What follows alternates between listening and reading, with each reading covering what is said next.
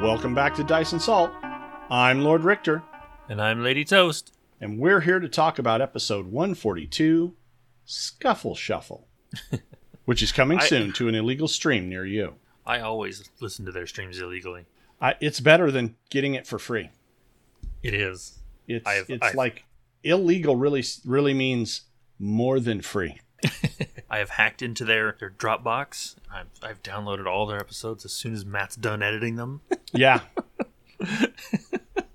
Absolutely. Uh-huh. I did like that Joe was immediately, and he's Alex. Yeah, that was pretty funny.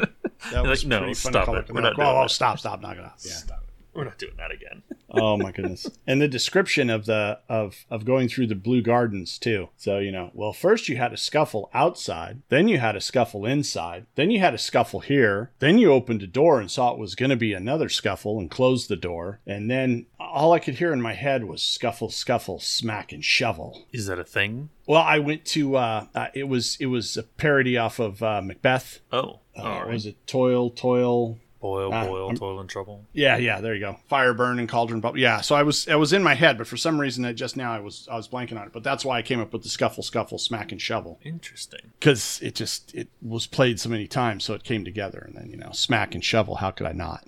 I mean, Joe's the star. I'm gonna not pause recording, but just for a second, returning to our regularly scheduled program. Yeah, which I forget what we were talking about.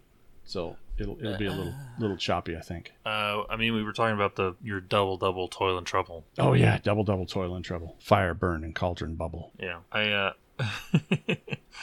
do like that they Nick compares scuffles and murders to be equivalent, or he says that they're equivalent. No, he didn't.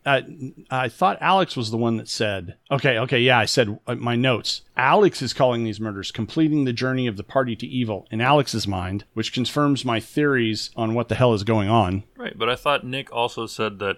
Well, he said scuffles didn't have to be murders, because you didn't have to kill them when you were in a scuffle. But Alex said, but you've killed everybody. I remembered it the other way. That's fine. I don't know. We can go back to the tape. No, it's fine. I just, for some reason, I thought it was the other way around. Either way, there was, some sort of physical confrontation. People died. Things died. Things ceased. Physical confrontation. People died. Physical confrontation was anticipated, and they decided, too many people. So they closed the door. And then they stuffed the one conscious guy on the bottom with the note and the bloody dagger, and then piled up the dead bodies on top of him. So even when he wakes up, he will have trouble getting out of there quickly.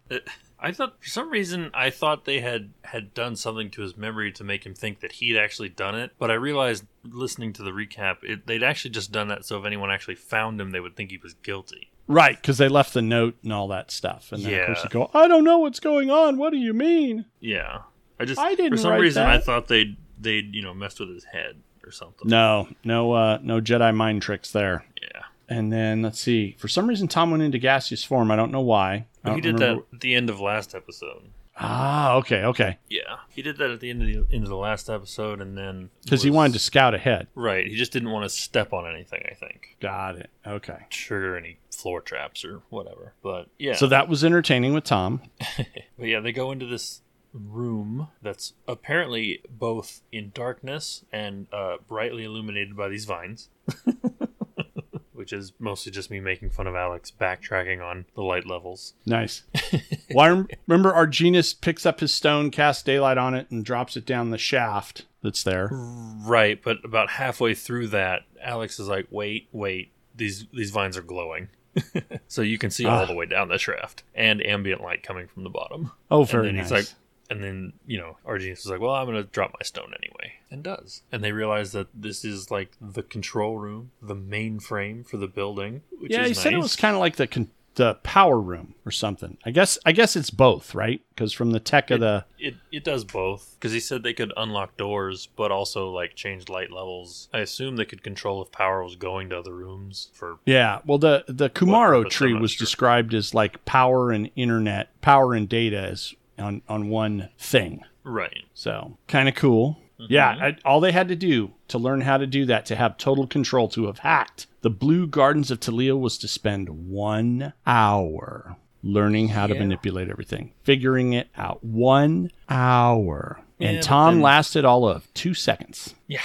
He's like, well, that's cool. I'm going to drop down here. And the party's like, well, we either split. They didn't say it this way, but, it's either split the party or follow Tom. Right. So, and they chose not to split the party, which is probably in Tom's best interest this time. I guess so. And I love how Fickle Winds came up out of nowhere. And then there's a voice in their heads. And then it's all, I'm casting Fickle Winds defensively. I like how Alex has said, he's like, oh, if you don't think I haven't gone through this entire rest of this AP, so you just to figure out where Fickle Winds will factor, you're mistaken. Oh, my God. You absolutely know he's not joking. He's probably gone through the entire AP again. He's probably flipped through the encounters to see if there's any more gas traps or whatever that Fickle Winds could adjust. Rooms full of bone. Oh my goodness. I guess they all end up, flying down or controlled falling down the shaft. I believe did anyone not have fly? Because I remember Joe cast fly on himself, and then they were like, "We should spend an hour here," and he's like, "Oh." Yeah, but they ended up leaving anyway, so it didn't go to waste. Yeah, it didn't matter. I think Uhtred did too. Fly. Yeah, huh? Yeah, Uhtred did because he didn't want to touch anything on the floor, and Teoblith had it from before, so he's kind of that who was that guy, that kryptonite android, Kryptonian android from Brainiac? Death of Superman? No, from Death of Superman. So Superman's dead, and then some new Supermen rise up, like we see Steel for the first time, and we see there's some other folks that are filling in for Superman that are kind of there. One of them was a Kryptonian robot or android, and whenever he flew, feet down and head up, and just as a, vertical. He never, he didn't fly the way Superman flew at all. And he was very, I'm hovering in place and, speeding towards things, but I'm always standing up as I fly. I get that feel from Teoblith, that's how he wants to approach it. Everything. I mean, that doesn't surprise me. Eradicator. No, yeah, there you go. Thank you. I had to go look it up. I have the movie. It's a DC animated movie, and DC does such a good job with their animated stuff. I knew it. I just had to go look it up. Well, it was a comic book long before then. Yeah, but I don't care. Okay, well, whatever. I don't really have time to read them anymore. True. I fell out of it, and once you fall out, it's like, do I really want to get back into that? Right? Because I used to read a lot of Marvel, like anything. But I don't know where I would pick up at this point. You just have to start grabbing comic books and just get in there and try and figure out what you were missing. Yeah, we're off a tangent at this point, but I don't read individual comic books. It's so short. Right? You get 8 pages and then it's like, cool, we'll see you next month. And it's like, that was not worth the $10 you made me pay for this thing. So the price tags on them are super high now. Yeah. So I wait until they, when I do buy them, I wait until they're put into volumes, and it's 8 or 9 comics together all at once for little arcs. Oh, okay, yeah. So it's half a year's worth of comics in one book. So I can kind of binge read them. Gotcha. Otherwise, I'm not going to buy individual comics. I'm not collecting them. I just want to read them. And it doesn't make sense for me to have a ton of these tiny little books when I can have one slightly thicker book. Plus, sitting on my shelf, I can actually read the spine because it has a spine. Okay, so let's see. Teoblith. Anyway. Flying down. Looking like the Eradicator. That's in my head. That's what I'm seeing. That jackass. He's a robot. Yeah, he's a jackass, yeah. Not that Matt is not playing him poorly, but Matt is just playing him to the point where I just enjoy disdaining Teoblith. Yeah. And so they get down. I forget why the conversation was Fickle Winds and why it had to, Alex is all, I've looked into everything. This will never hurt me ever again. And then there's a voice in their heads. And, they run into the...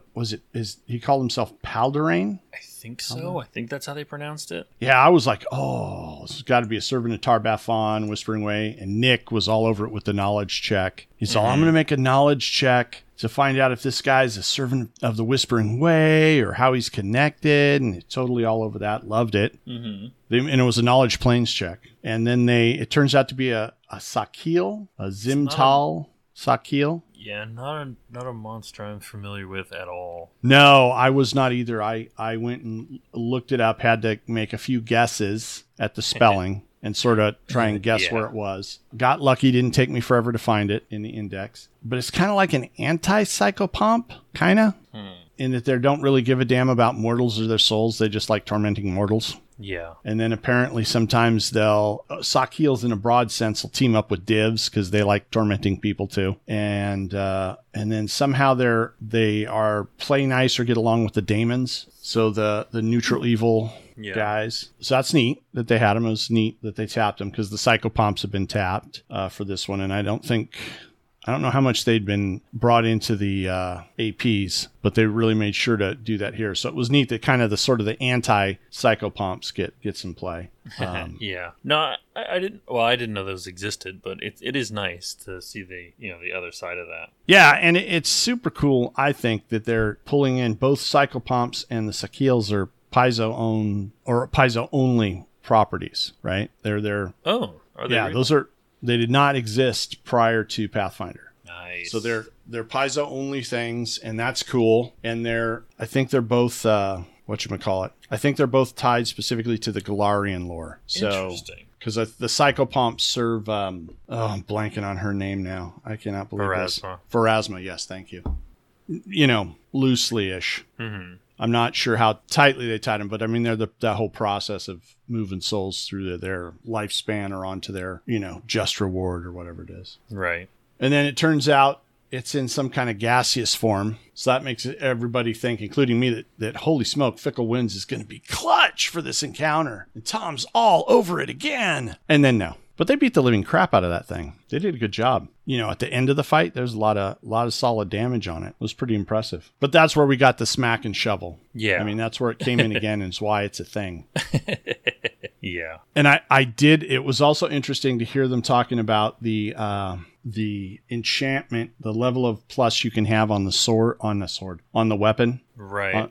I didn't know that. I mean, I knew that, certain enchantment levels like the +2s, +3s also counted as like certain weapon types. Mm-hmm. I didn't realize that, +4 was what would bypass like an alignment DR. I thought 5 was an alignment DR. I think he said 4. Maybe 5's adamantine. I don't know. Let me see if I can figure it out. Yeah, I'm pretty sure 5 is adamantine, but I'm pretty sure you said 4 was... here we go. No, that's not right. That doesn't look like the right place either. What the hell?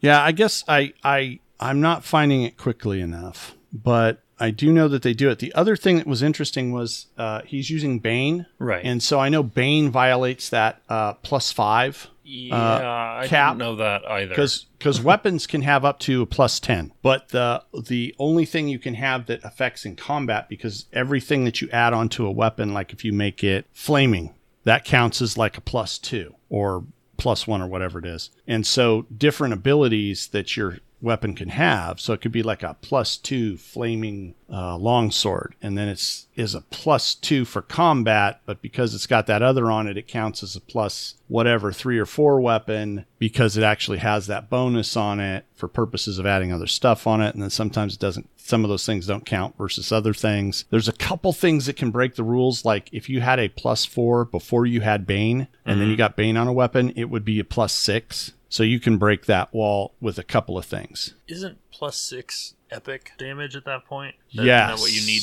to bypass DR epic? Yes, I think so. Okay. I vaguely remember when I played Rise of the Rune Lords, and we got the whatchamazingers, the fancy weapons you could make in whatever the forge was, the Rune Forge. And I got a Warhammer that I was plus something to begin with, but it ended up being a +4, but then it has Bane on specific things, so it jumps way up. So it was pretty cool. Nice. But you could have done, I think with that, they would let you go up to like a +6 or something. So, it became an epic weapon or whatever it was. It's that it was able to do things you weren't normally able to do.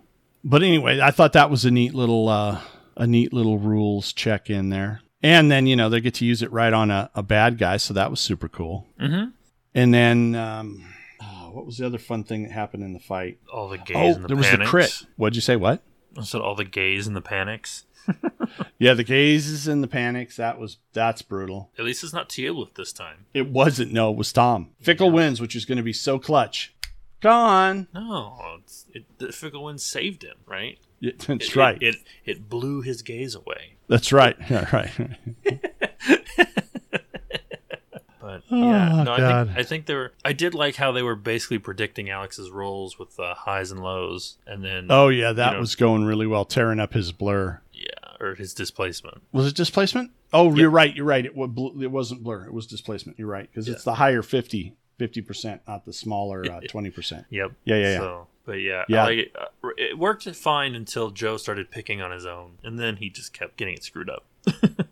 Basically, when Nick was picking, it was fine. Yeah, I couldn't believe 4 highs in a row and 51. Oh yeah, I think there was a 51 and a 54. Well, there was a fifth. It was high numbers, and then it dropped down to, in the 4th high number in a row turned out to be a 51, and then it was, okay, I think we go low, and we switched to low and got it, and then when they went to come back, then they started messing up. That's when it started messing up and going wild. But it blew me away that 4 in a row and it's 51. I'm like, damn, that's dirty. Because I mean, that's really telling you, if you'd done it the other way.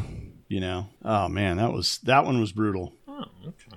Oh yeah, the crit was nice, where it did the one round. Staggered him. Yes. Yeah. Well, it didn't stagger him, because it didn't say you're staggered, but it basically gave him the staggered effect. Because I think at least the way they read it, it didn't say, and he's staggered for 1 round. It was he gets the standard or movement. Or move, yeah, standard or move. Yeah, which is the same thing, just doesn't say it. Yeah, well, I don't know if there's anything else that goes along with staggered. So, I mean, I don't know if that was it. Yeah. I guess we do get to finally see the guys give Alex a break, I guess. Here at the end of the episode, he's like, if I had remembered that, I wouldn't do it. I'd let you guys take it back. Yeah, I thought, you already rolled, you dork. You already did your thing. You already failed. And then they're all like, sure, go ahead. And I'm all, he's going to use it to screw you over. And he did. He absolutely did. Yeah, he did. He's like, oh, yeah, no, he just vanishes. Bye. But, yeah, that was sucked. Sucked. So, well, at least we'll never see him again. Well, we don't know that. It could be back. That was the joke. Oh, yeah. I don't know. It's only half a joke, because for me, when the bad guys get away like that, it just frustrates me for some reason. Well, I mean, yeah, because they got away. You're used to... Well, right. But it's also the part about, then that thing has all the time in the world to, figure out who I am, come after me later, like in a different AP, just cause, and that's the, I like it when game masters do that, because then they're paying attention. But at the same time, God, I loathe that. It just if I got to fight one of those extra planar dudes, one of those outsiders, it's like, I want to put them down. I don't want them coming back. I mean, I get it. I think they actually, if you whack them on the prime, they reform maybe or something like that or whatever. But it, Right, but usually they're not going to come back in the AP unless it's just like one of those. Usually they have to be either written in or you just have a really vindictive GM. It's like, guess who's back? There was, reminds me of the subject of recurring. The guys that I play with in my table, one of the campaigns they played before I met them, somehow they had a gnome. I want to say he was an illusionist, but a gnome spellcaster, and he got quizzed on the spot. What's this guy's name? And somehow he came up with the name Togo Dumbness. I don't know how he came up with that exactly. I hit that, but then they turned it into Stupid Sandwich Guy. Stupid Sandwich Guy? Yeah. Togo, like Togos, and then Dumbness, which I'm sure wasn't spelled dumbness, but, he'd come up with something, and I think when he was explaining it, he goes, it's actually a Latin name or something, or, I used Latin, and so, it was legit stuff, but it's like, wow, and I'm just like, man, yeah, of course, that would, players would turn that into Stupid Sandwich Guy. The funny thing about it is the first time they faced him, they didn't actually finish him off. He was down and they didn't bother to actually, get him. They moved on to something else. So then he came back and came back and came back. And like for 4 encounters spread out, they had no idea who was after them and who kept showing up so vindictively and messing with them. And then when they found out, they're like, what the hell? Stupid Sandwich Guy's on us? What did we do? And then, that turned into, got to the point where they were going to go hunt that guy down because they were tired of his crap. So I it's awesome. But at the same time, it's like, God, I hate that. And I guess if you use it right, it could be fun. But like, yeah. Well, I don't know. Alex used it pretty good. I mean, how many times did he, did he get us with the waking up in coffins? You know, you're back yeah. in the crypt. I'm still expecting him to do it one more time. I mean, just for old time's sake. Honestly, when he had him in arriving in Yolispan and he goes, "Oh, yes, you're in coffin." I was like, "Oh, God, it has to be." I totally expected it to be, you know, you pop it open and then there's some reliefs that look, you know, just like, well, except the creatures aren't quite this, or they're, you know, it has that Mesoamerican flavor or something. And I totally expected something like that, man. Get him into that Rossler's coffin room again. And I'm disappointed he didn't do it because he put him in it like I think every other book. The first 4 books, he played him through it one way or another. Oh, yeah. No, absolutely. I mean, at once, I think the third time was a mind vault or whatever it's called. Oh, yeah. They weren't actually there, but yeah. No, but still, good. Same field. They had to climb out of them to start whatever they were doing. Yeah. Or maybe he missed it in book 4. Maybe that's where he missed it. I don't know. It was genius. I don't know. I think he might have missed it in book 4.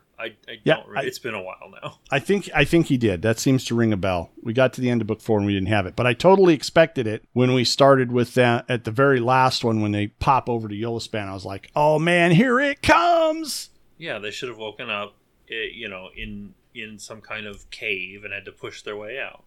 Well, I thought, didn't they come out in the cave? Weren't they in a cave and they walked out and they could see civilization? Is that what they did? Yeah, the only thing is they didn't start in coffins, and then he didn't have any description that made it seem like they were back in Rossler's coffer or some place that was eerily similar to Rossler's coffer.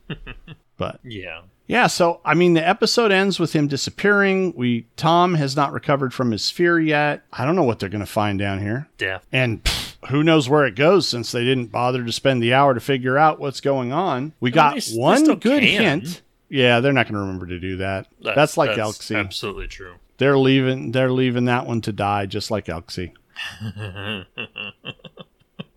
And the whole time, Teoblith knew it and kept his mouth shut, which he looks like he's doing again. But we did have one clue that he mentioned, and I believe this was in reference to Umbarno. He thought this was some of his best work. Mm-hmm. So, looks like Umbarno's messed up. Yeah, but I guess that also means that they were killing innocent people. Yeah, we knew that.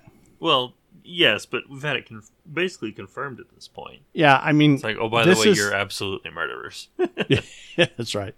These murders. Well, scuffles don't have to be murders. They're murders.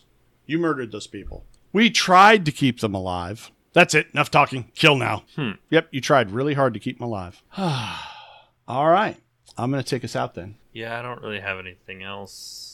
And that does it for us this week. You can find us and the players on the Inspired Incompetence Discord. Links can be found at inspiredincompetence.com. I'm Lord Richter. And I'm Lady Toast. See you next week. Bye. Bye.